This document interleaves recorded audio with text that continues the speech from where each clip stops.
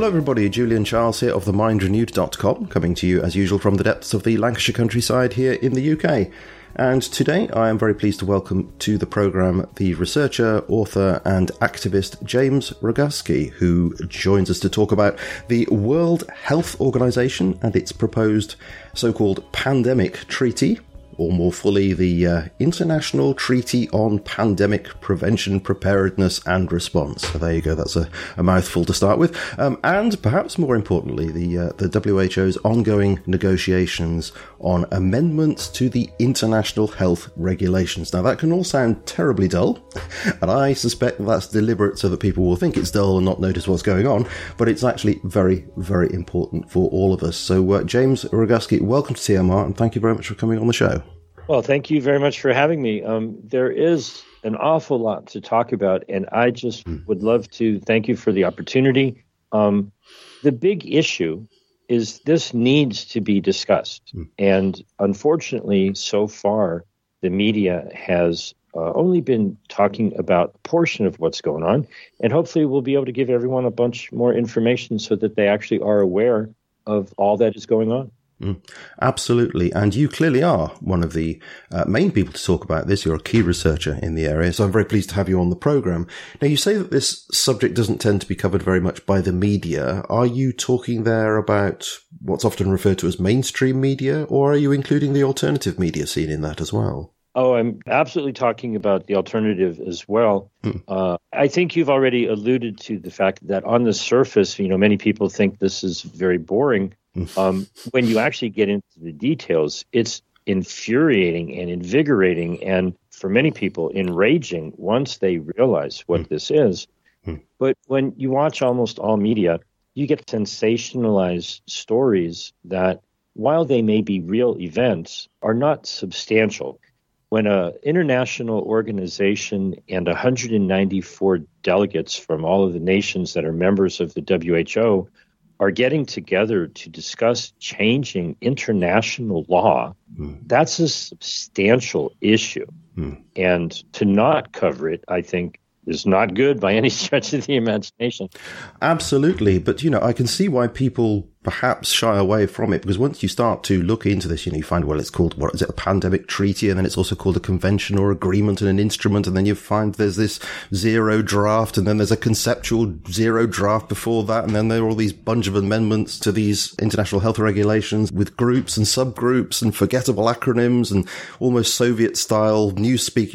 It's at all surprising to me that it is off-putting to people, but I've waded through some of it, so hopefully we will get somewhere with this. So anyway, as I say, we're going to be talking about the treaty and these IHR, I'll call them now, IHR proposed amendments, but we'll come to that in a moment, because I do want to ask you a little bit about yourself first. Could you tell us about your work and particularly your interest in this area in recent times?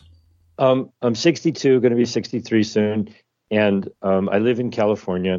And for a good portion of my life, I managed an herb and nutrition store, and I wrote a couple of books about health. I've always given everything away. Everything that I've ever written, including what I'm doing now, has always just been given away. I wrote a book, I think, almost 17 years ago entitled Your Doctor is a Liar. And it's more true today than it ever was. You can go to yourdoctorisaliar.com and have it for free. The point, though, is at some point during these past 3 years, I had up to 6 websites dedicated to speaking the truth about what was going on. And a year and a day ago, I got an email from my web hosting provider, and they informed me that shortly, and it did happen, it was all going to go away.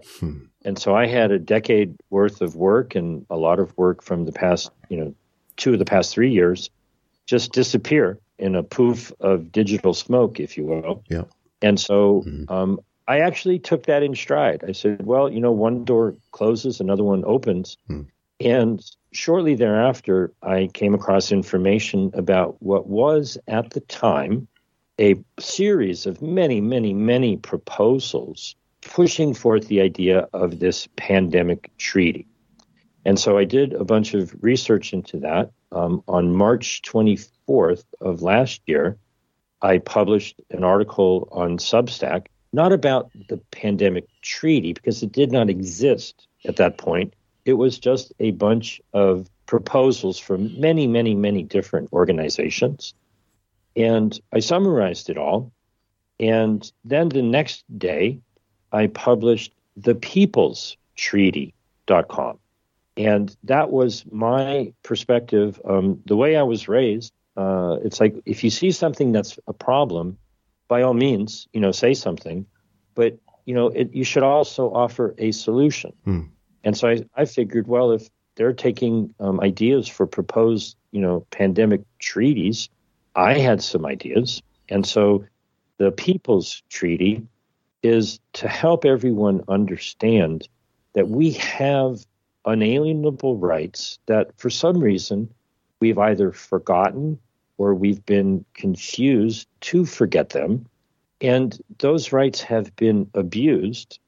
But if you understand what the word unalienable means, it means that even if you've accidentally or mistakenly or you've been coerced into giving up those rights, they're unalienable. At any point in time, you can come to your senses and you can say, hey, wait a minute, you can't do that. And so then something very interesting happened. Even though I had published this huge article about the pandemic treaty and then the peoplestreaty.com, 3 days later, I got dragged out of bed by some force. I can't even tell you what got me up at 4 a.m. And I went to go poking around on the internet again, which was not unusual. It's just I don't usually wake up at 4 a.m. and do that. And I was reading an article, and in the article, it said, we have obtained a document. And so I'm a curious person. So I clicked on the hyperlink, and lo and behold, I found a document which was from the Biden administration through their mission in Geneva, submitted to the WHO on January 18th, 2022, last year. And it was a proposal to amend the existing international health regulations. Yeah. I started reading it and I got a shiver down my spine because I realized what they were trying to do. And so that sets the stage for the fact that there's two very different things that we'll be talking about today. One is now no longer just a bunch of proposals. Now there is what they refer to as a zero draft of the proposed, we all call it the pandemic treaty. They have many names for it. I'll just call it the pandemic treaty. So there's that, which is one thing. But then there's, I think, an even more concerning issue, which the Biden administration tried to do last year, but we stopped them. But now there's a much bigger proposal to amend existing international regulations, proposed amendments to the international health regulations. As you say, it is crucial to keep in mind that there are two different things going on here, and certainly not to forget that the amendments perhaps should be at the forefront of our minds. I just wonder whether this whole business about the treaty is a bit of a smokescreen. It's my suspicious nature, because people are always talking about the treaty, and then you find that most of the concerning things seem to be elsewhere, which is a strange experience when you start to look into it. So can I just run a few things by you to check that I've got these? Please do. Yes, let's stick with these amendments then. So these are proposed amendments that you say the US Biden administration, amendments that were proposed to the International Health Regulations. So this is the beginning of 2022. But now these actually, if I may. Yeah, go on. Sure. I'll go back a little further. Go on. Let's go back almost 200 years. Oh, right. Okay. They really started out, if you imagine a time when people did not have indoor plumbing or septic or sewage systems, maybe you had an outhouse or a latrine, or maybe you had a chamber pot and, people just threw it out into the gutter or into the river or whatever.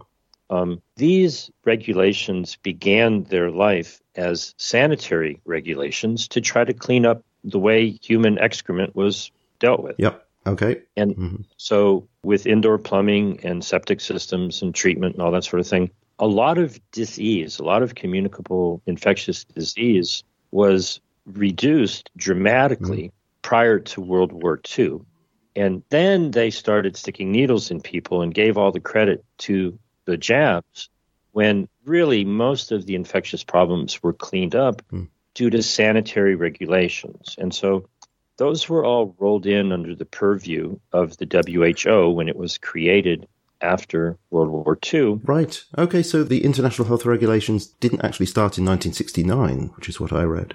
They got a name change in 1969. Okay.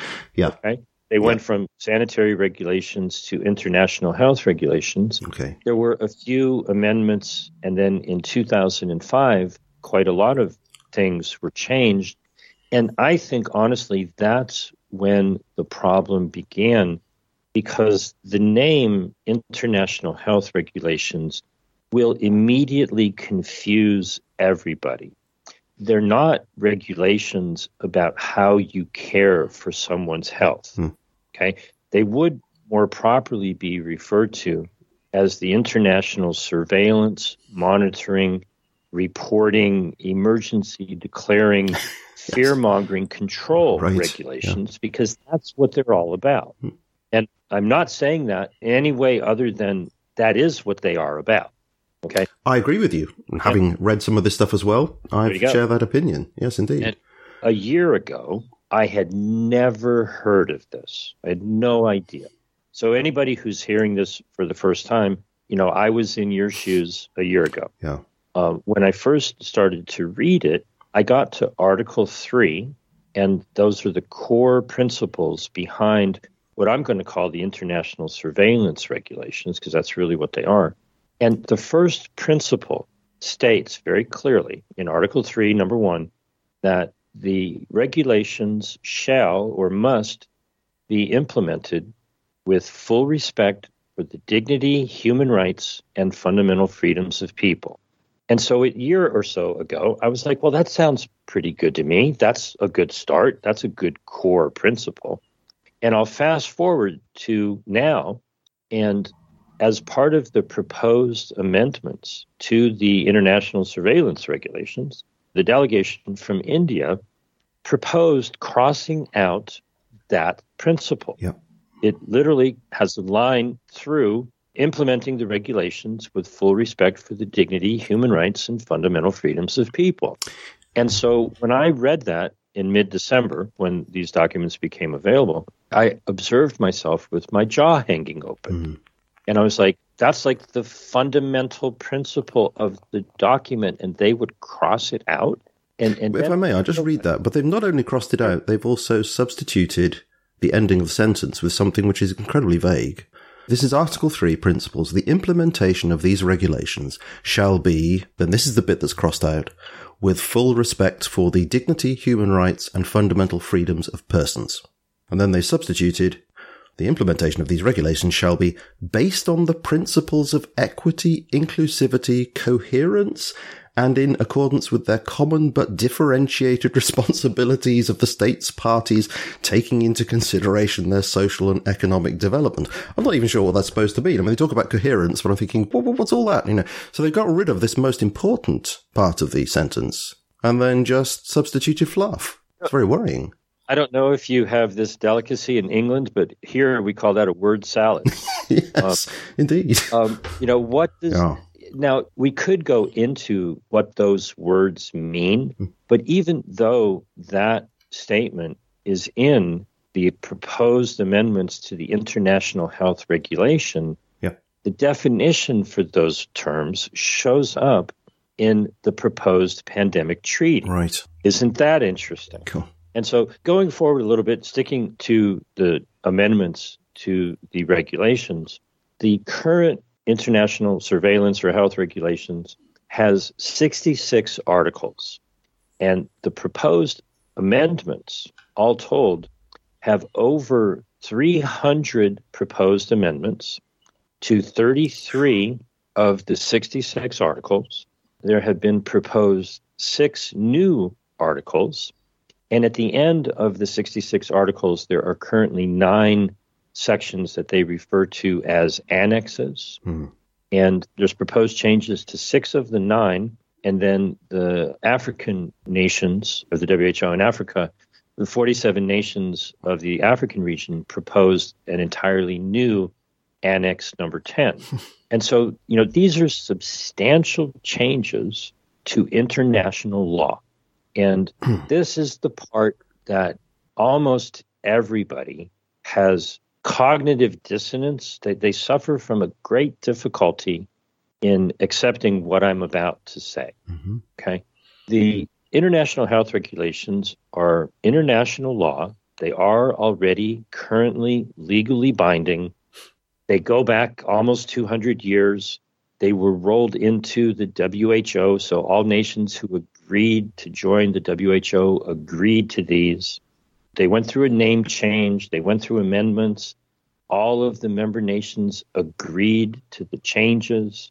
We're now at a point where they're trying to change them again. And from Article 55 on, in the existing regulations, it makes it very clear what the process is.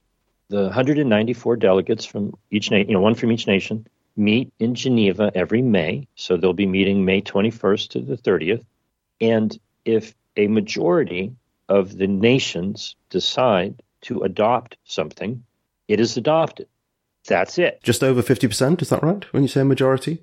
There is no signature required by a prime minister, a foreign minister, a president, a secretary of state. That's not required. There is no parliamentary approval. There is no advice and consent by 2/3 of the Senate in the United States. And this is where the biggest confusion arises, and I will clarify it with certainty here.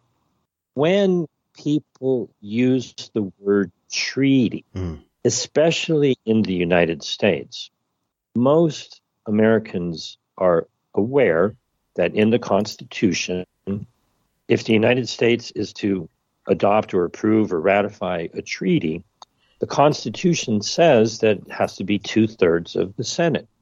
So whenever somebody hears the word treaty, they go, oh, well, boy, it's going to be awfully hard to get 2/3 of the Senate. And while that's true, the legal system in the United States has been co-opted.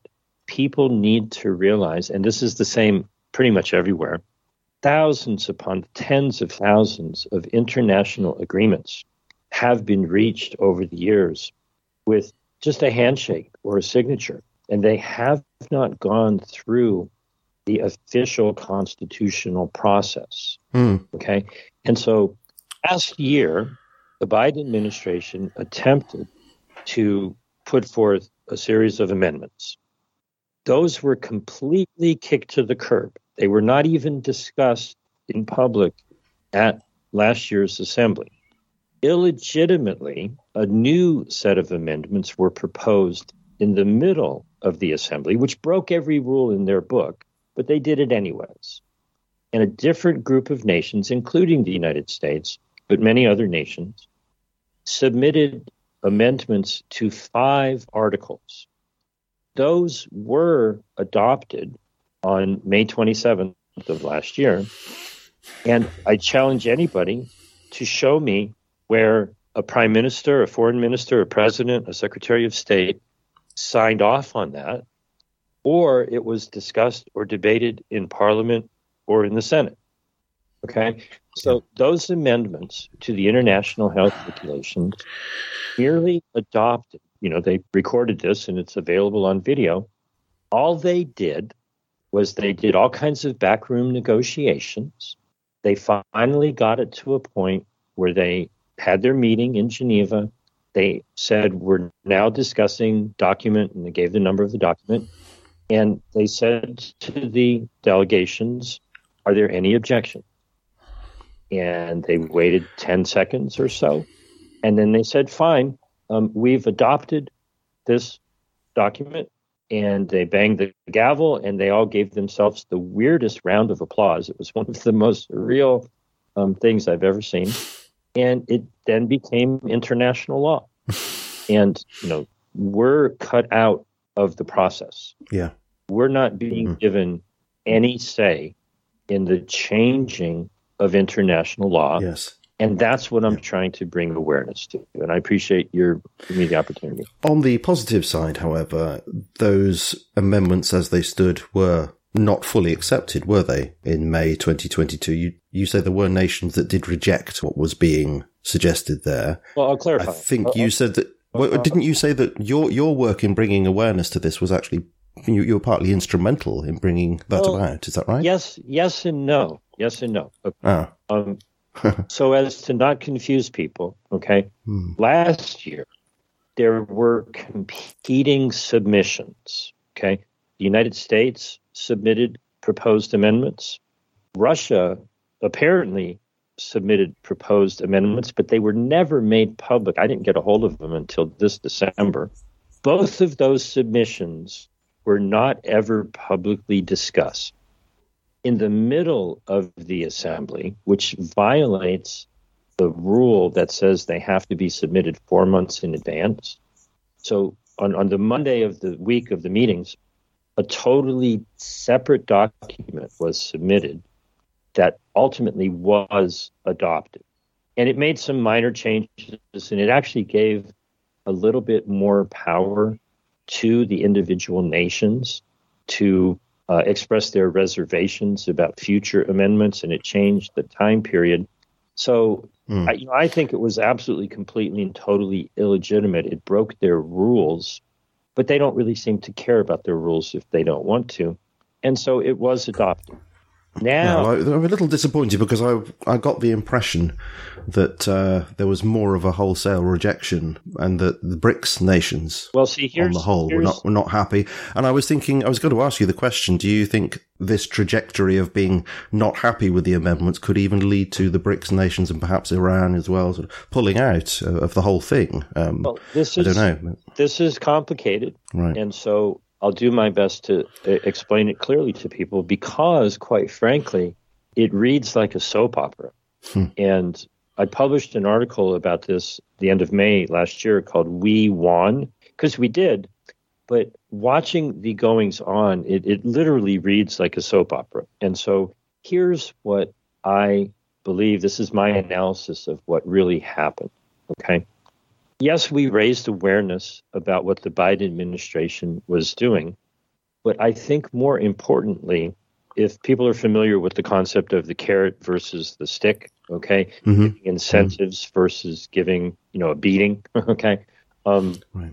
What really happened was the Biden administration's proposed amendments were all stick and no carrot. They were giving more power and more control to the WHO. And I believe that the African nations and many others looked at it and said, well, wait a minute, what's in it for us? Exactly. And so they rejected it, not because they were inherently opposed to giving more power to the WHO, right? But the plot dramatically thickens. I mean, it really does read like a soap opera. In mid-May, I published an article that was encouraging people in the United States to submit emails to congressmen to get them to speak out against it. And many, many tens of thousands of people submitted emails, and many of those people forwarded the response emails that they received from their members of Congress.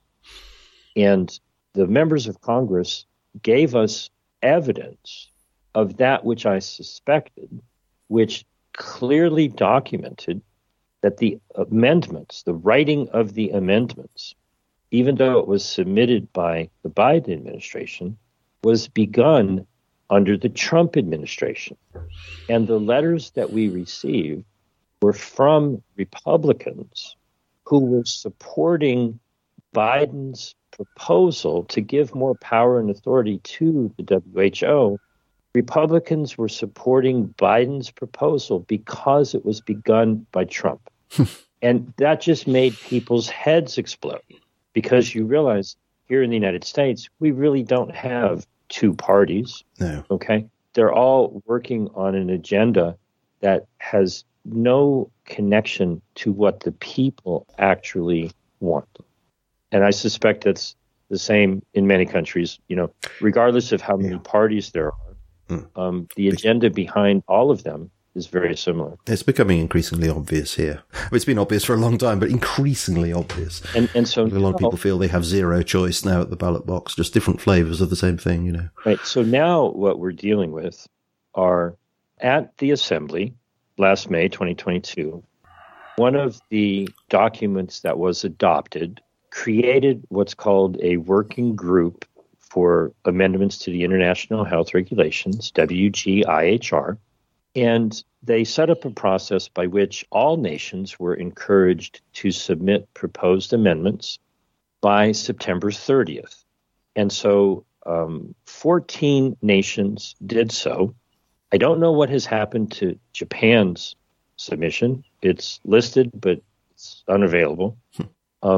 2 nations submitted a little bit late. The Republic of Korea and Malaysia submitted their documents a little bit late. So there's a total of 16, minus the missing one from Japan. And so in October, myself, 2 people from the United Kingdom, one from Canada, Finland, South Africa, Australia, and New Zealand, we all submitted in our relative countries Freedom of Information requests. And I must say, the response from the United Kingdom was the most entertaining. Essentially, they said, yeah, we have the documents you requested, but we're not going to give them to you. Okay. Mm-hmm. And what do they cite? National security, by any chance? Oh, you're either psychic or you've been down this path before. Right. Exactly. Mm. And so they didn't want to harm their relations with the other member nations by revealing that which was given in confidence. Okay. Or something to that effect. I got a complete runaround from the United States government, both the State Department and the Health Department. Long story short, they had their first meeting in mid-November, but at the beginning of October, the Director General, Tedros Ghebreyesus of the WHO, created a International Health Regulations Review Committee. And that review committee was 18, originally it was 18, but now they're saying it's 20, so I think it's 20 people who were hand-selected by Tedros. They do not represent, or they did not represent, any nation. They represented only themselves in their expert capacity. And they met in October, November, December, and January. And they took the 197 pages of submissions from the many countries, and they condensed it into a 46-page document, which was just sort of the meat, the substance of the changes. And that's what I've been talking about since mid-December. Right. Oh, it's incredible. All these committees and delegates and all the rest of it is just incredibly difficult to keep your mind on, which I think is part of the point. Let's try to pin some of this down so that people can really get their minds around some of these concerns. Let's go back to the treaty, the so-called treaty, or whatever it is. Absolutely. Now, you have an article. It's a very good article, actually. I know you've changed it recently, but it's called The Top 100 Reasons to Stop the Treaty, Stop the Amendments, and Exit the WHO. Now, I will put a link to that. Of course, I do recommend everybody to go and read that, because you reference the documents so people can read your commentary and then why you say what you say. If I may, the easy way for people to find that is to just go to stopthewho.com. That'll get you right to what we're talking about. Yes, that's right. Good. All right. So, at least when I read it, you have 10 points of great concern about the so-called pandemic treaty. So I'm going to mention those. I'll ask you to talk about ones you want to, but I have 3 in particular that I'd like to talk about. So I'll just list them so people can get a flavour of the kinds of things that are proposed here. So, dramatically expand the role of the WHO, create a new bureaucracy called the Conference of the Parties, gain tens of billions of dollars for the WHO, expand censorship, speed up approval of drugs and injections, support rather than discontinue gain-of-function research, organize more tabletop exercises, implement a concept called One Health, sounds really dull, but actually that's really important, institute what's called a whole of government or whole of society approach, which strangely reminded me of the Germans in the 1930s, but that's another matter, and then set up a global review system to oversee global health. So I think people will get the impression there that this is all about centering power and influence and oversight in the WHO. So the one that really concerned me first in this list is number 4, which is expand censorship. We've had enough of that over the last few years. They seem to want to increase this as if this is a good thing. Can you tell us about this expansion of censorship within the treaty proposals? Absolutely. But first, I want to give an update. Sure. Okay. I published that article in the first week of January, and at the time, the document that was available was known as the Conceptual Zero Draft. Yeah, sorry, I laugh, but it keeps changing its name. It's go a on. made-up name. There's so many names that they have given this, it boggles the mind. Yes. On February 1st, they published the Zero Draft. Okay? Yeah. And so they've made it better. Well, better, I take that back. They've made it more egregiously horrible, in my opinion. Okay? Right. So hold on. If there's also a Zero Draft CA+, okay. whatever that is. Well, all right. I wasn't going to go there, but I'll go into the details so people understand. In the WHO Constitution, which is what nations agreed to back in 1940, whatever, in Articles 19, 20, 21, 22, and 23, in 19 and 20, it talks about how the WHO can adopt conventions or agreements. So that's where the CA comes from. Right? Okay. Now, in 2003, the WHO and the World Health Assembly got together and they adopted the Framework Convention for the Control of Tobacco Products. Most people have no idea. Didn't get run through the Senate or Parliament, most likely prime ministers or presidents or diplomats, whatever, just signed off on it, and it's part of international law. It's a framework convention. Most people think of it as a treaty. It's an agreement, whatever you want to call it. Well, the other one I've heard of is the Climate Change Framework Convention. So it's that model, presumably. You've got the idea. Fantastic. And so under Articles 19 and 20 of the WHO Constitution, they can have nations agree to legally binding conventions or agreements. In Articles 21 and 22, they can have nations agree to legally binding what they call other international instruments, II. Okay? Those are the regulations that we're talking about. The international health regulations fall under that category. Okay. Now, they originally were calling this the CAII, Convention, Agreement, or Other International Instrument. Then they decided to change it to CA+. So they call I'm sorry. I know I shouldn't laugh, but oh dear. Yeah. You got to let me get to the punchline, okay? Sorry. So they now call it the WHO CA+. So I just call it the Hookah Plus because they're smoking something. They think we're going to fall. Okay. So just remember Hookah Plus if you don't want to call it the pandemic treaty. But here's the most important point. It's not an amendment to existing regulations. It's an attempt to create an entirely new international agreement. And that goes through a different process. And many people would argue that there's a lot of overlap between the two processes. They have two separate negotiating groups. One is called the Working Group for Amending the International Health Regulations, and the group that's working on the treaty is called the International Negotiating Body, the INB. And so we mostly have been talking about the amendment. So let's dig into the treaty as you wish. What would you like to talk about what they're doing? I will do that, actually. I wanted to ask you, before we do that, you keep on talking about legally binding.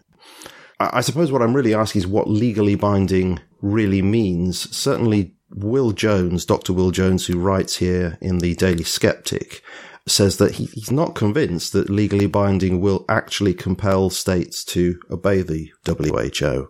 It's not clear to me what he thinks legally binding means in that case, but he does think that it won't compel obedience. So I'm wondering what you think of that. I mean, the only thing that comes to my mind is could he be thinking something like, well, it's legally binding in the sense that nations need to take very seriously the recommendation, will have to take very seriously the provisions of a treaty like this, show that they've given the paperwork to the right officials and set up the right conduits of policy, etc. You see what I mean? It could be legally binding to do that sort of thing with it necessarily resulting in policy having the absolute effect at the end of the line. I don't know.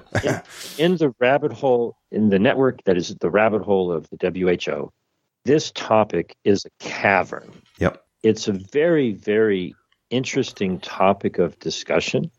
Okay. Let's agree to spend a certain amount of time on it, but let's not get stuck in this cavern because... No, sorry to interrupt, but in a sense you've answered the question, because the second part of what he said was that he's most concerned that these, particularly the IHR amendments, what they will do will be to reinforce, whether they're legally binding or not. You can argue till the cows come home, as we say here, as to whether that's true or not, or how that's true. But what they will do is to reinforce what he calls something like the disastrous lockdown mask injection paradigm that we've had, and bake that into the global bureaucracy and into how government responds and the structures. I'll try to address this question head on. Okay. Okay. But it's a question we could probably discuss for half a day. Yes. Okay. Yeah. Mm-hmm. There are so many details to this. I welcome the opportunity for anybody who wants to discuss it. And I actually have a Zoom meeting that I do twice a day in the United States.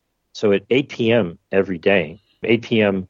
England time, noon my time here in California, I have a Zoom that everyone is encouraged to attend. And so if you go to stopthewho.com, you're more than welcome to continue this discussion. So let me try to give it the short version. The WHO, the United States government, I'm sure you could find it on every nation's website. They clearly say that they all agree that the international health regulations are legally binding. And what that essentially means is, if you sign a contract, if you agree to something, you are bound to adhere to the agreement to which you've agreed. And so the arguments about legal and lawful and treaties and ratification, we could go on for days, okay? So there's theory, but then there is the reality of, as they say, the rubber hitting the road, right? Every nation and the WHO and almost anybody can point to where it says the international health regulations are currently legally binding. Now, the current international health regulations don't make very many demands of the nations. So they're legally bound to something that's not that difficult to comply with.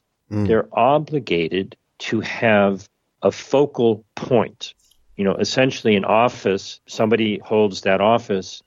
And if there's an emergency, if there was a leak of radiation, if there was a chemical spill, they're obligated to inform the WHO that there's a problem. So the international surveillance regulations, now it becomes clear if something's happening, you've got an outbreak of, some disease or whatever, there is an obligation to keep an eye, to surveil what's going on in your country, to have a point person who notifies the WHO and, to work together and cooperate with other nations, to deal with the problem. They have reports that they have to file. They have core capacities, meaning they have to have infrastructure to be able to deal with this. This is as it stands at the moment, is that right? Is that what you're saying? This is as it stands at the moment, and it's all supposed to be done with full respect for the dignity, human rights, and fundamental freedoms of people. And so it's legally binding, but here's the part that I was getting to, and we got a little sidetracked, and now I'll come back to. Article 23 of the Constitution of the WHO says that the WHO can make recommendations. And this is where the problem lies. Since 1940-something, the WHO has made an endless list of recommendations.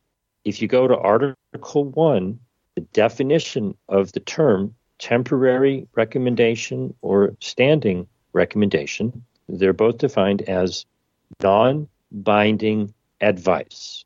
And I think everybody understands that a recommendation is non-binding advice. It says in a document that's binding that the recommendations made by the WHO are non-binding. There are things that the nations are obligated to do, but following the WHO's recommendations is not binding. That is what they are seeking to change. They're striking out those words specifically, aren't they, over and again? They're striking out in the definition of the terms temporary and standing recommendations, crossing out the phrase non-binding, but coupled with other amendments to Article 42. Article 42 would be changed if these proposed amendments were to go through, and many other articles use the word shall. Okay? I mean, at the very least, they're normalizing the understanding within global bureaucracy that they do have power and shall be obeyed, whatever the legal situation. They're normalizing that, aren't they, by changing the language? Well, I don't think I would use the word normalizing it. They are dramatically altering the balance of power. And so I have, for the whole year that I've been talking about this, referred to the WHO as the World Hypnosis Organization. Because that's quite frankly, coupled with propaganda, right? I'll give you a real life example. Almost a year ago, maybe now, we had ordered something and it was delivered not to the home, but a couple of blocks up the street to a package pickup center. And so we got an email that it was there. And my girlfriend pointed the email out to me because she knew it would get me riled up.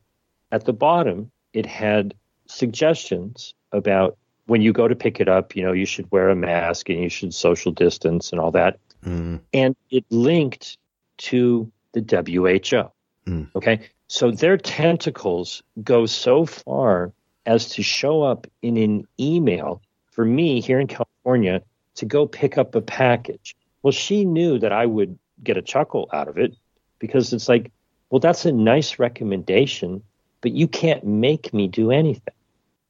Most people would read that and go, oh, I must comply.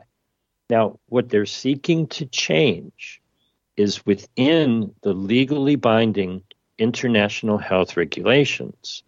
They want to change the definition of a non-binding recommendation to a binding decree. Yeah, and we could argue, we could go back and forth about what that means, but what is clear to me is that they're asking for a vast amount of money to create and to bolster an infrastructure that will at least create this popular illusion that they are in control. And if everybody buys into that illusion, well, then they will have that power, which is, of course, so important. What you're doing is to burst the bubble of that. That's where we are, where we are now. And it appears that they've grown tired of relying on propaganda and hypnosis. And they want to literally change the regulations so that the law gives them the authority to command people as opposed to making suggestions. Okay, right. They've been making suggestions, which is hypnosis. Yeah, they've been making suggestions that the media presents as gospel. Many people have fallen for it.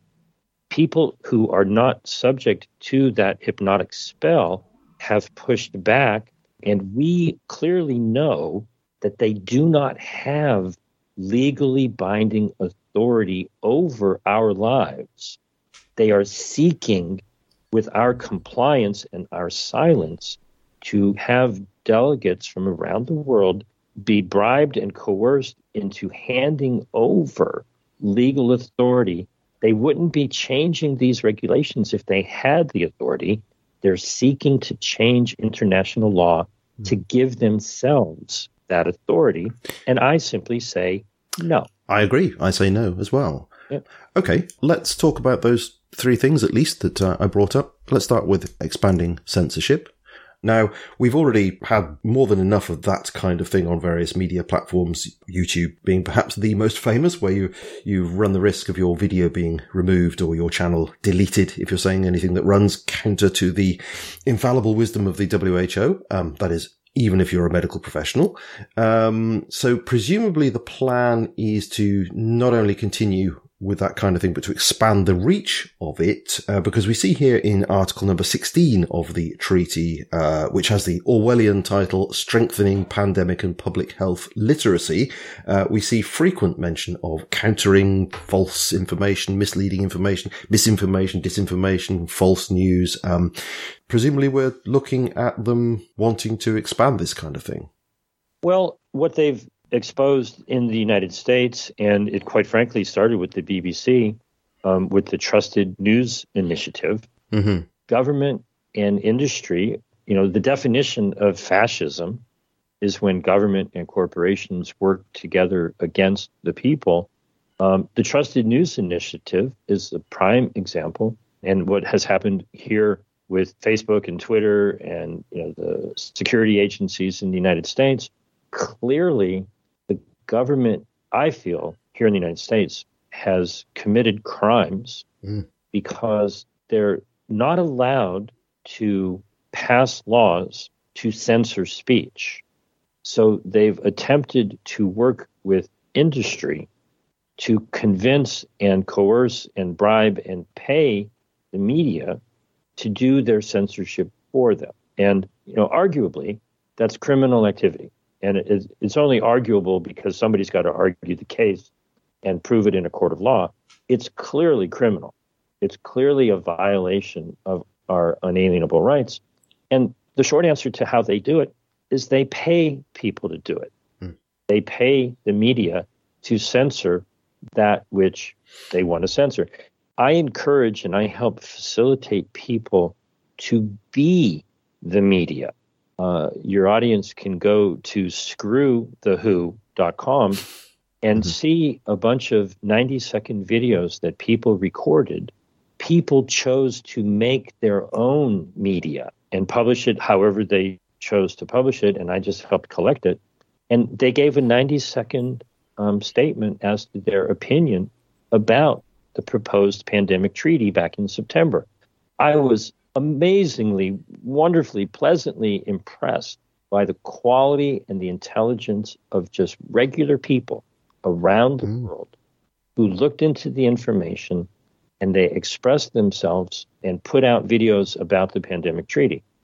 The problem is people don't realize what the media really is. I had a very formative experience a half of my lifetime ago. I was 30-some years old. I got into a heated discussion at a local television station in Rhode Island, and the station manager took me aside and very condescendingly said to me at the time, he was older than me and knew his industry, and he said, "James, let me help you out here, kiddo. We don't give an F about our viewers. Our advertisers pay the bills around here. Do you understand?" And I understood instantaneously. Yeah. Okay, you only had to tell me once. Right, okay, so the central answer to the question is money. They're going to ask for tens and tens of billions of dollars. They're going to have those resources. They're going to be able to, therefore, funnel those resources, however they do that, to do what it says in number 16 here, point E, where it talks about strengthen public trust and counter misinformation and disinformation. What on earth does that mean? Who's in control of what the definition of those terms are? The WHO. Okay. Including through providing timely, simple, clear, coherent, accurate, blah, blah, blah, blah, based on science and evidence. Whose science? Well, presumably science they paid for. Promoting media literacy. Well, what does that mean? Producing all kinds of programs and leaflets that presumably can can be given to school kids or whatever. And ethical professional journalism, well, no doubt they can fund some journalism classes. That means if you don't give the right answers to the right questions, then you don't even pass your course or you don't get the job that you want. And this kind of thing, strengthening research on misinformation and disinformation. I'm quite sure there are plenty of social scientists who would like to have a grant from the WHO, etc. So this is how they're going to do it, isn't it? Essentially, as you said, through funneling cash. And so to clarify for people who might be wanting to dig into this, recently, they changed from the conceptual zero draft to the zero draft and changed a number of the article numbers. So that in the new version is now actually Article 17. Right. Strengthening pandemic public health literacy. Okay. Just so people who go looking understand. It's amazing. It's like a fluid, isn't it? It's constantly changing, total flux all the time. All right, let's talk about one of the other ones, which I think this is crucial, actually. So this is implement a concept called One Health. Sounds incredibly innocuous. I mean, who could be objecting to health and One Health? Well, we all want the same sort of health, don't we? We don't want to have a great disparity in health. Well, what does that really mean? Okay, so you say Article 17, as it was anyway, of the conceptual zero draft. Now it's number 18, just so people know. Number 18, yep, would implement a complex system known as One Health, in which control over human health, pet health, domesticated animal, farm animal, and wild animal health, and agricultural plant health, and the overall health of the natural environment would be strictly controlled. In short, they want to have control over every aspect of everyone's life. Now that sounds crazy. How can that be the case? But when I go to, let's see if I can bring it up here.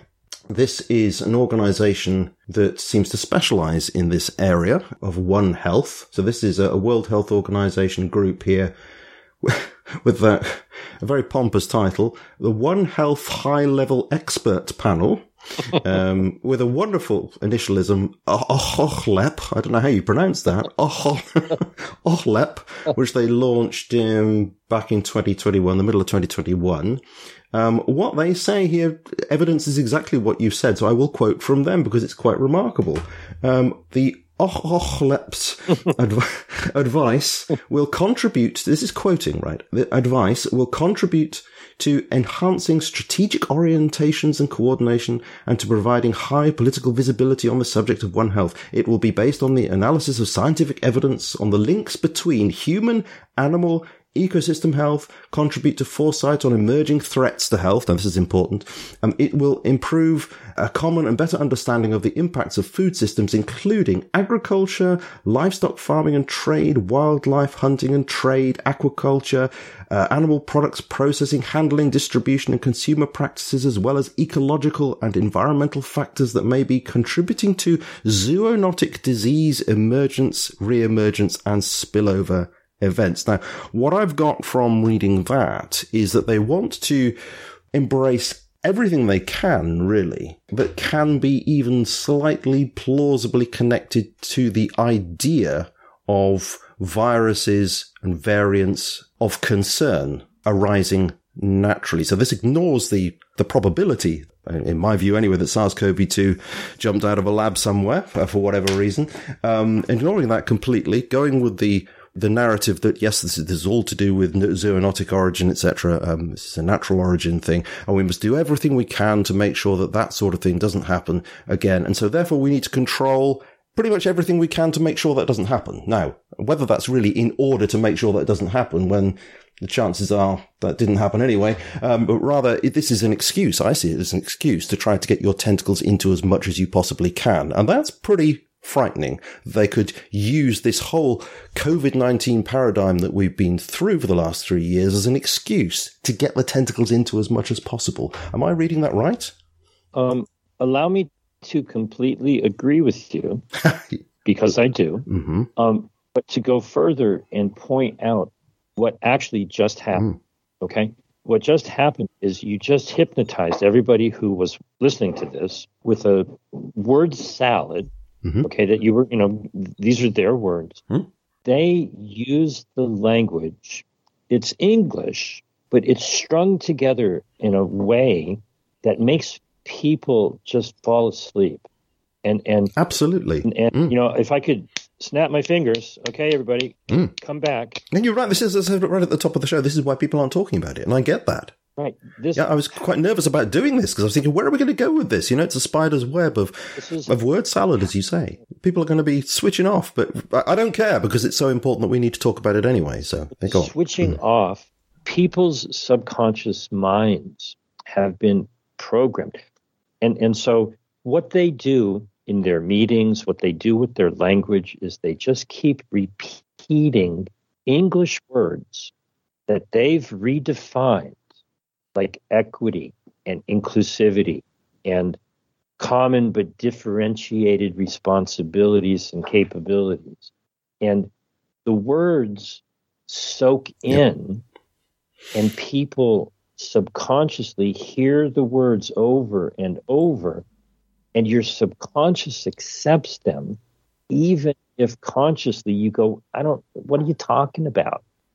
Yeah, I didn't wish to fall into the trap of using their words and creating a hypnosis, but I had to say that paragraph because I was trying to indicate the breadth of what they're trying to embrace in this idea. And so here's the point of it. The only way I could do it is to read what they say. Otherwise, somebody could say you're making it up, you see. It's very good that you did, and let me give people a clue as to how it's done, even more so. They have 4 words that they repeat ad nauseum, okay? And it's right in the first paragraph of the One Health thing in the new version, Article 18. The parties recognizing that the majority of emerging infectious diseases and pandemics are caused by zoonotic pathogens. Yep. Okay? Yeah. No, they're not. No, they're not. And so then it says commit in the context of pandemic prevention, preparedness, response, and recovery of health systems. Okay. Yep. So that is kind of like their mantra. Yep. Everything's caused by animal diseases. Yep. And we have to prevent, prepare, respond, and recover our health systems. They repeat it and they repeat it and they repeat it and they repeat it. It soaks into their minds and they repeat it like an automaton because it's in their subconscious. They don't really think about what that means. And so they just keep repeating it. Well, so you have to be aware that that's how they operate. Yes, and it's quite cult-like in some ways. I mean, I noticed this with Tedros had this to do exactly with this. There's this phrase, I don't know where I read it, but it's from him, where he says, "We are one world, we have one health, we are one WHO."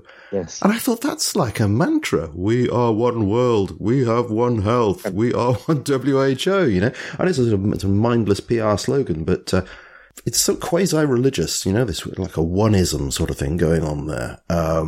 Quite disturbing. So it doesn't surprise me at all that the language in that text that I just read is functioning a little bit in the same way. One of the things that technology can give you is you can take these documents and find a website that will do a word search.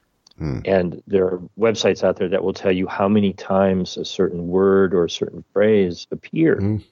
And, you know, these phrases are used hundreds of times in these documents, and they fail to define them. Well, they're sort of virtue signaling, aren't they, in some ways, a lot of these things? The word inclusive, you chuck it in there, it must be nice. Sustainable development, you chuck that in, well, it must be good, you know. It's that sort of thing is going on a lot, isn't it? The first half or so, maybe the first third of the quote-unquote zero draft of the pandemic treaty document is all nice and flowery and wonderful and health and sovereignty and equity and inclusiveness and all this sort of thing. And you read that and you realize that's the indoctrination program, right? Then you actually get into where they want to control your life. They added in the zero draft something called PABS. It's the Pathogen Access and Benefits System. It's in Article 10 now, the WHO Pathogen Access and Benefit Sharing System. Okay? They want all of the nations around the world to send all of their pathogens to their laboratory so that they have access, which really means control.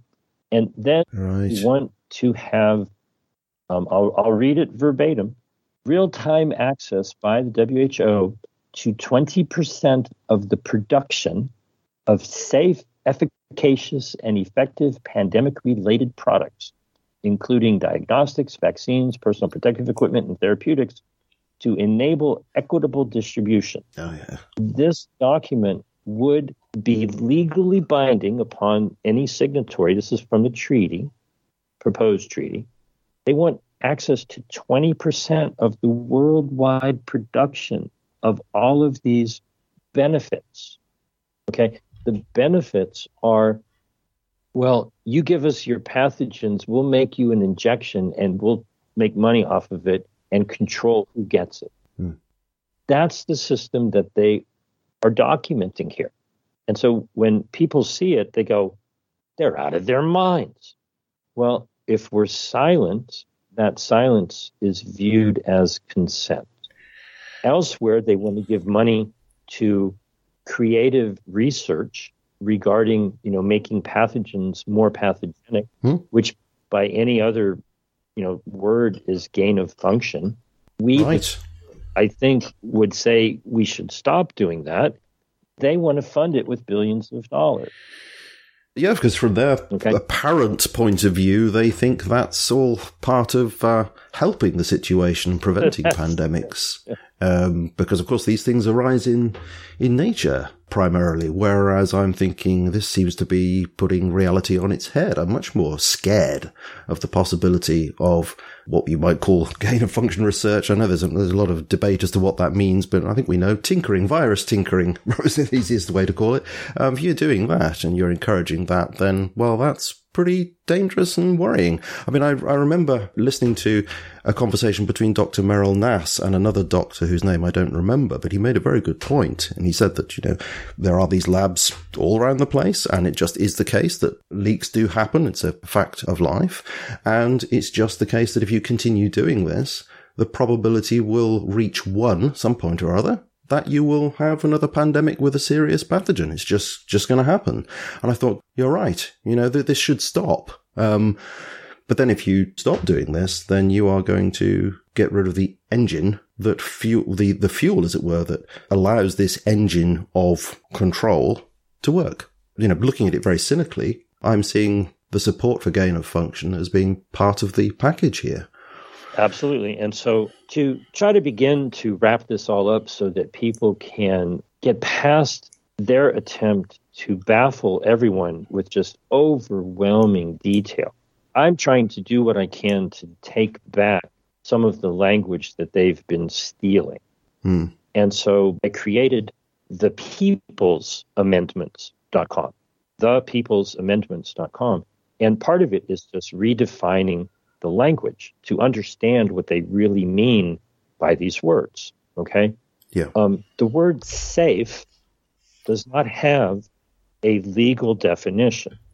And quite frankly, it really can never have a definition because each person defines what is safe for them in a unique and individual way. You might feel safe jumping out of an airplane with a parachute on. Someone else would never in a million years even think about doing that. Yes, the term safe now is pretty much meaningless, considering we were lied to about that with respect to these injections. And we know we were lied to because we were told almost in the same breath that the long-term effects of these things were not known. Well, you can't say safe if you don't know what the future will be with respect to these very products. So that was a lie. It doesn't mean anything now. But see, here's the thing. It never did.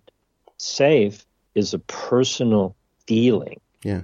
You either feel safe, you either think that something is safe, and someone... It's a personal judgment. Right. It's a personal judgment, isn't it? Someone can give you a probability, okay? Yeah. It can say only 1 out of a million people who jump out of an airplane die on the way down. And you can make a judgment as to whether or not that 1 in a million is something that you're willing to risk. It's a risk assessment. Nobody has seen the risk assessment for Pfizer and Moderna's product. All right. Can I just ask you to comment upon these things and You can correct me if I've got them wrong. Be more than happy to. Yeah. All right, so this is in the International Health Regulation amendments proposed. We've talked about some of it, but we also have other things like they want to push on digital global health certificates. Surprise, surprise. So these statements appear, I won't read the statements, in various of the articles, 18, 23, 24, 27, 28, 31, 30, they're all over the place. So they certainly intend to go in that direction. Or they do also talk about, yes, you'll still be able to show your physical papers, but they're obviously much keener on the digital side of things, which we expect them to be. We also have a lot about the Director General being given powers to act unilaterally, it seems, in many cases. I'll just put my glasses back on here. So the Director General apparently will be able to declare any event a public health emergency of international concern, even if it's only some sort of potential risk, which I believe is a change. The Director General may have powers that national governments should have these powers. Let's say they're ceded to the Director General, such as to do with travel, international travel, world detention, travel restriction, vaccination requirements, medical examination requirements. The Director General also can decide what constitutes disinformation or misinformation, require governments to do something about that.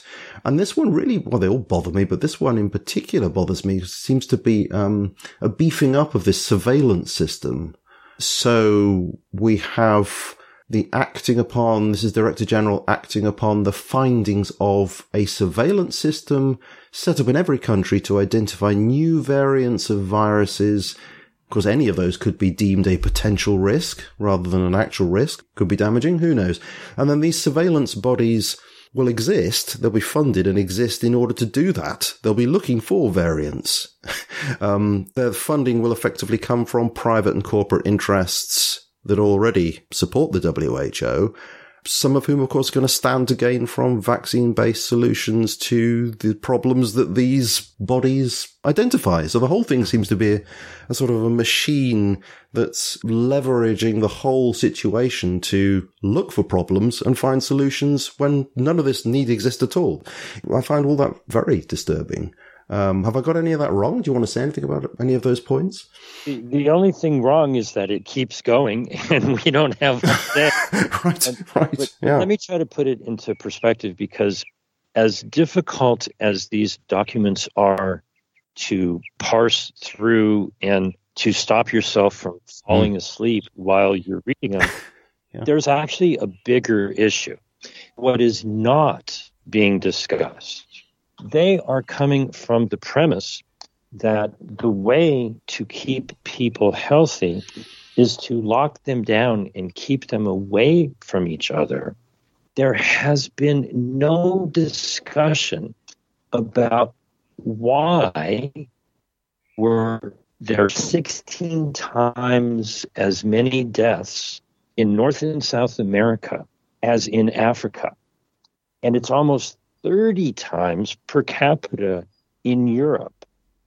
Why is it that the nations in Africa survived this past 3 years actually quite well? There's no discussion of, what is it that they advised that the nations in Europe and North and South America did that was horribly disastrous, rather than actually have, and I hate to use the word, but it's the right word, rather than have a post-mortem analysis or a mea culpa, what did we do wrong? How could we do better? They actually had a meeting on September 21st. It was called an informal focused consultation. And the WHO asked their experts, well, in order to require nations to be better prepared for the next problem, what metrics could we enforce? And the experts said, we have no idea. You would have thought back in 2020 that northern Italy and Spain and Portugal and Germany and the UK and the United States, with all their money, all their technology, all their medical establishment, that they should have been quite well prepared. They had all the money in the world. Okay, the United States can make all the money they want. It's not for lack of preparedness. It's for very wrong decisions, Hmm. very wrong treatment choices. And lockdowns didn't work. But wait a minute, doctors like Dr. Shankar Chetty or Dr. Rapidi in South Africa treated tens of thousands of patients. They treated them properly. Oh, yeah. And none of them even went to the hospital. What's missing from all of these documents and these discussions is the simple fact that they did a horrible job over the last 3 years. They failed miserably, but somehow, because of their personality and their drive to control everything, they think that they should be given more money and more control. They failed, and they want to be given more control and more power. It's absurd. It is absurd. It's very, very disturbing. Ramesh Thakur, who was former UN Assistant Secretary General, describes it as a self-perpetuating biopharmaceutical complex. Well, I recognize that the WHO uses a phrase that is defined in the law. When they declare that there's an emergency, their phrase is that it's a public health emergency of international concern. Yeah. PHEIC, or fake. And so I'm co-opting their acronym because that fake wants to drive money into the other fake, which is the pharmaceutical hospital emergency industrial complex. Essentially, the delegates from many nations see this big pile of money that they hope will be available, and they want that investment or that equity to be invested in their countries. And so the Indonesian health minister, who is not a doctor, he's a banker, he said at the G20 in November that Indonesia was very proud that they had submitted proposed amendments and that they wanted to push through this digital health certificate at the World Health Assembly this May. But then he went on to say that the World Bank had created, with many nations and the Bill and Melinda Gates Foundation and the Wellcome Trust and the Rockefeller Organization, a pandemic fund. That's actually the name, the World Bank Pandemic Fund. I did a whole article on this, right, with money going into the toilet.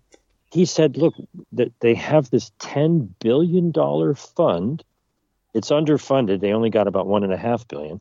But he basically said, there's this $10 billion fund, so go invest. This is a great business opportunity. Yeah. And that's what this is. This is not about health. No. This is a business opportunity to funnel money into crony capitalist, organizations. Absolutely. Yep. They're not making people healthier.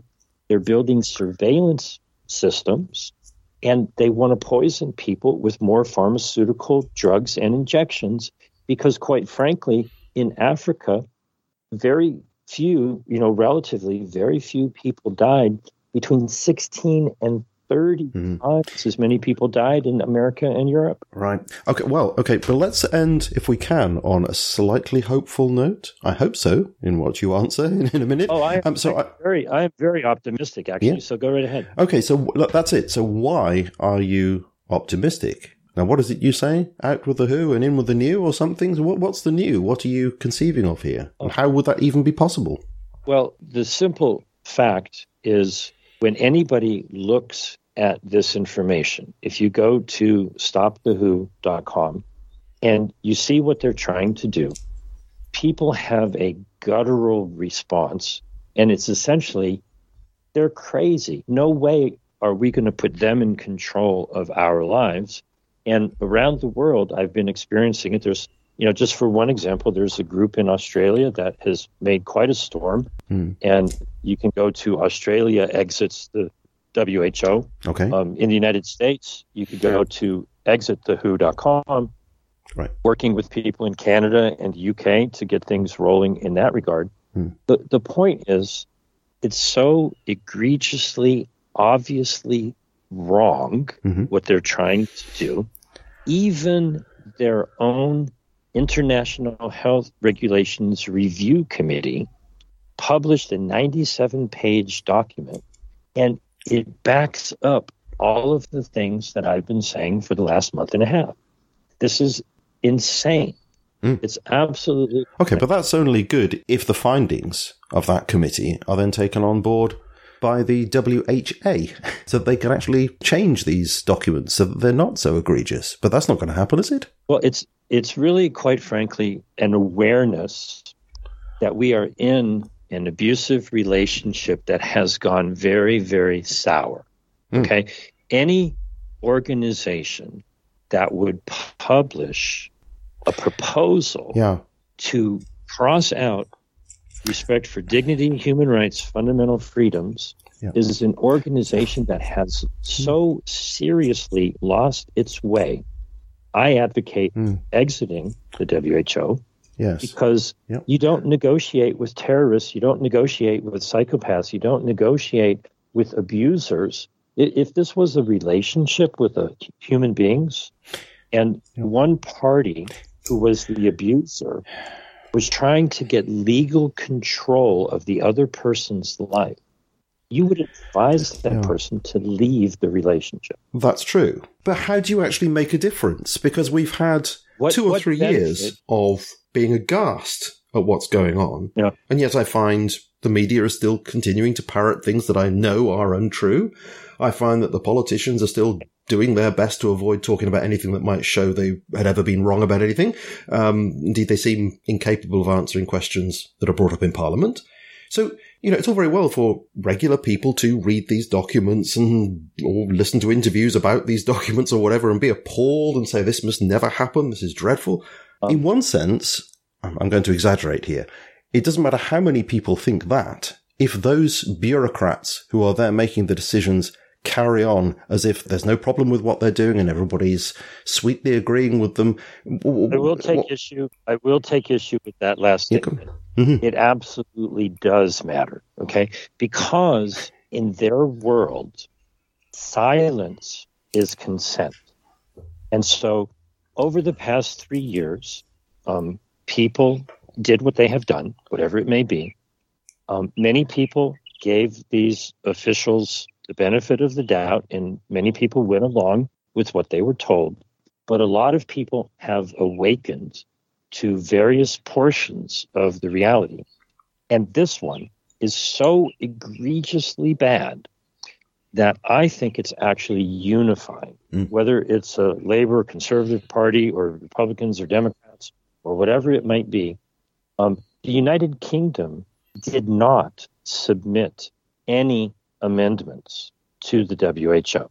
You could look at this as the European Union trying to gain control, along with many other nations, giving that power to the WHO.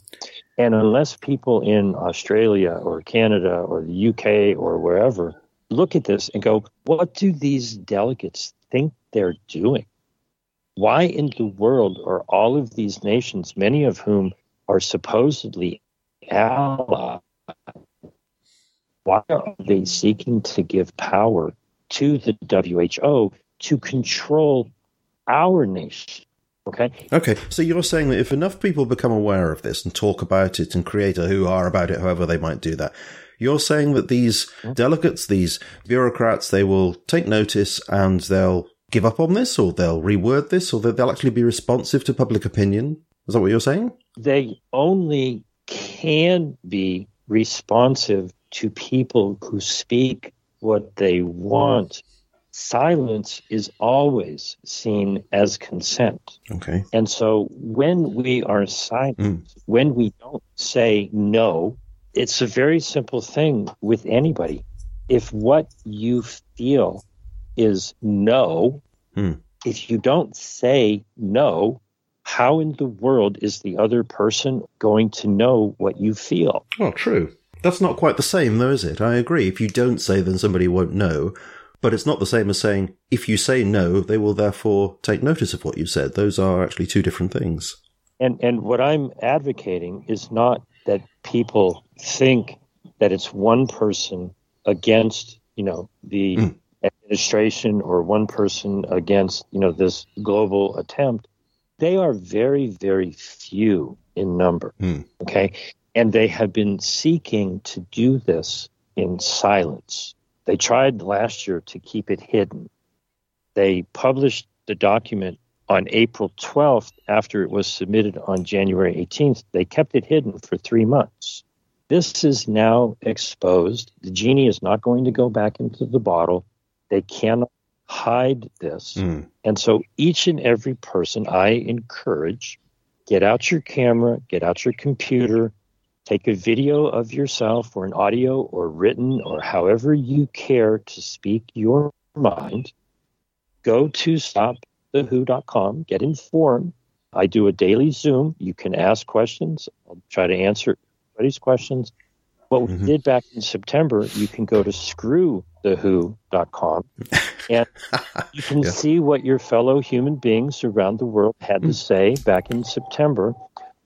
Speak your mind. Say what you want to say. If you think these are all wonderful ideas, well, bless you. Say so if that's what you believe. But I think anybody who looks at this will start speaking very powerfully. Don't just say what you don't want. Say what you do want. True. And is it also the case that the World Health Assembly, so that's the WHO, is now, or has been recently asking for public opinion? Whereas they're trying to sort of keep quiet about it, but they've actually opened up a little. So you can actually state what you think to them, or have been able to recently. Well, back in April, and this was in regards to the treaty that did not even exist in April, they gave us 6 days notice to give written public comment. Okay. Yeah. In 6 days, we got 33,884 people to comment. An article that I have documented it. We finally got a hold of all of the comments, and 99.9% of the comments were, what are you doing? We don't want any pandemic treaty. Okay. Right. So now that's interesting. So are you aware that that had any effect? What I mean is, not do you suspect it did? Do you have any evidence that that had any effect upon the WHO? I suspect that it has had some effect, but what we need are 33 million people to be streaming. Okay, absolutely. And so you cannot count on the media, whether it's mainstream or alternative. Reach out to all of them. One of the articles that I have on my Substack literally is alternative media. And I encourage everyone to, number one, share this recording with everybody. We are all the media now. Exactly. I know it's trite, but it's true. It's very true. Share this recording with every media outlet that you can imagine. And ideally, start with the alternative media, because the mainstream will only manipulate this. Okay? But if there are other media outlets that you listen or watch, read, or whatever, ask them why they're not talking about this. Why aren't you covering this? Why aren't you interviewing people? Why aren't you reporting on this? They're trying to change international law, and you're talking about whatever other story they may be talking about. Now, there are many important stories in the world, but this is certainly one of them. Yeah, I think there are some less important stories that are causing more fuss than this one, actually, and maybe there's some planning to that. Who knows? You have a statement here which I think is rather good. I shall read it along the lines of what you've been saying here, but I think it's good for us to think along these lines, perhaps even share this particular statement. We, the people of the world, do not recognise the World Health Organization as being anything other than an advisory body with no power whatsoever to enforce the recommendations that they make. In all matters, we, the people, make up the whole of society, and we are the masters of the whole of government. We claim our right to personal, individual sovereignty in all matters, and cede that authority only to God, our Creator. We, the people of the world, are responsible for our own health, and we are not answerable to the WHO. So I like that, and I think if we could copy and paste that around the world billions of times, that would be great. But we shall see what happens. Well, in any flood, if you were to interview one of the raindrops that participated in that flood, you might find a raindrop that had an attitude of, oh, I'm just a raindrop. What does it matter? And I think the analogy explains itself. Yeah, we're all in this together. Yep. Just speak your truth in whatever way you can, because silence is viewed as consent. Yes, important point. So don't be silent. Yeah. Don't be silent. Well, thanks very much, James, for coming on and talking about this thank you. really, really sort of opaque subject. But I think, we've got a flavour of it through having this sort of unstructured conversation. Went into areas, nooks and crannies of this that I didn't expect to do. It's a good thing. So people will go, I hope, to your website. So, okay, there's the long version, which is the Substack one, but let's just stick to the other URL. I'll put both, of course, in the notes. So Stop the Who, isn't it? StopTheWho.com will take people to your Substack. That's correct. And everything I do is freely given. Nothing is behind a paywall, so you can read it all. And, the goal from this conversation with you, I think I've achieved. People just need to recognize there are two very separate things. Yeah. I'm a bit more concerned about the proposed amendments to the international health regulations. Yeah. But there's also the talk of what most people call the pandemic treaty. And it's essentially they're attempting to change international law in two separate ways. And they've been doing it so far really without the voice of the people. So speak your mind, learn what's there, speak your mind about what you've learned, and do not be silent, because that would be seen as consent. And we are the ones who have the authority over our lives. They did a lousy job over these past 3 years.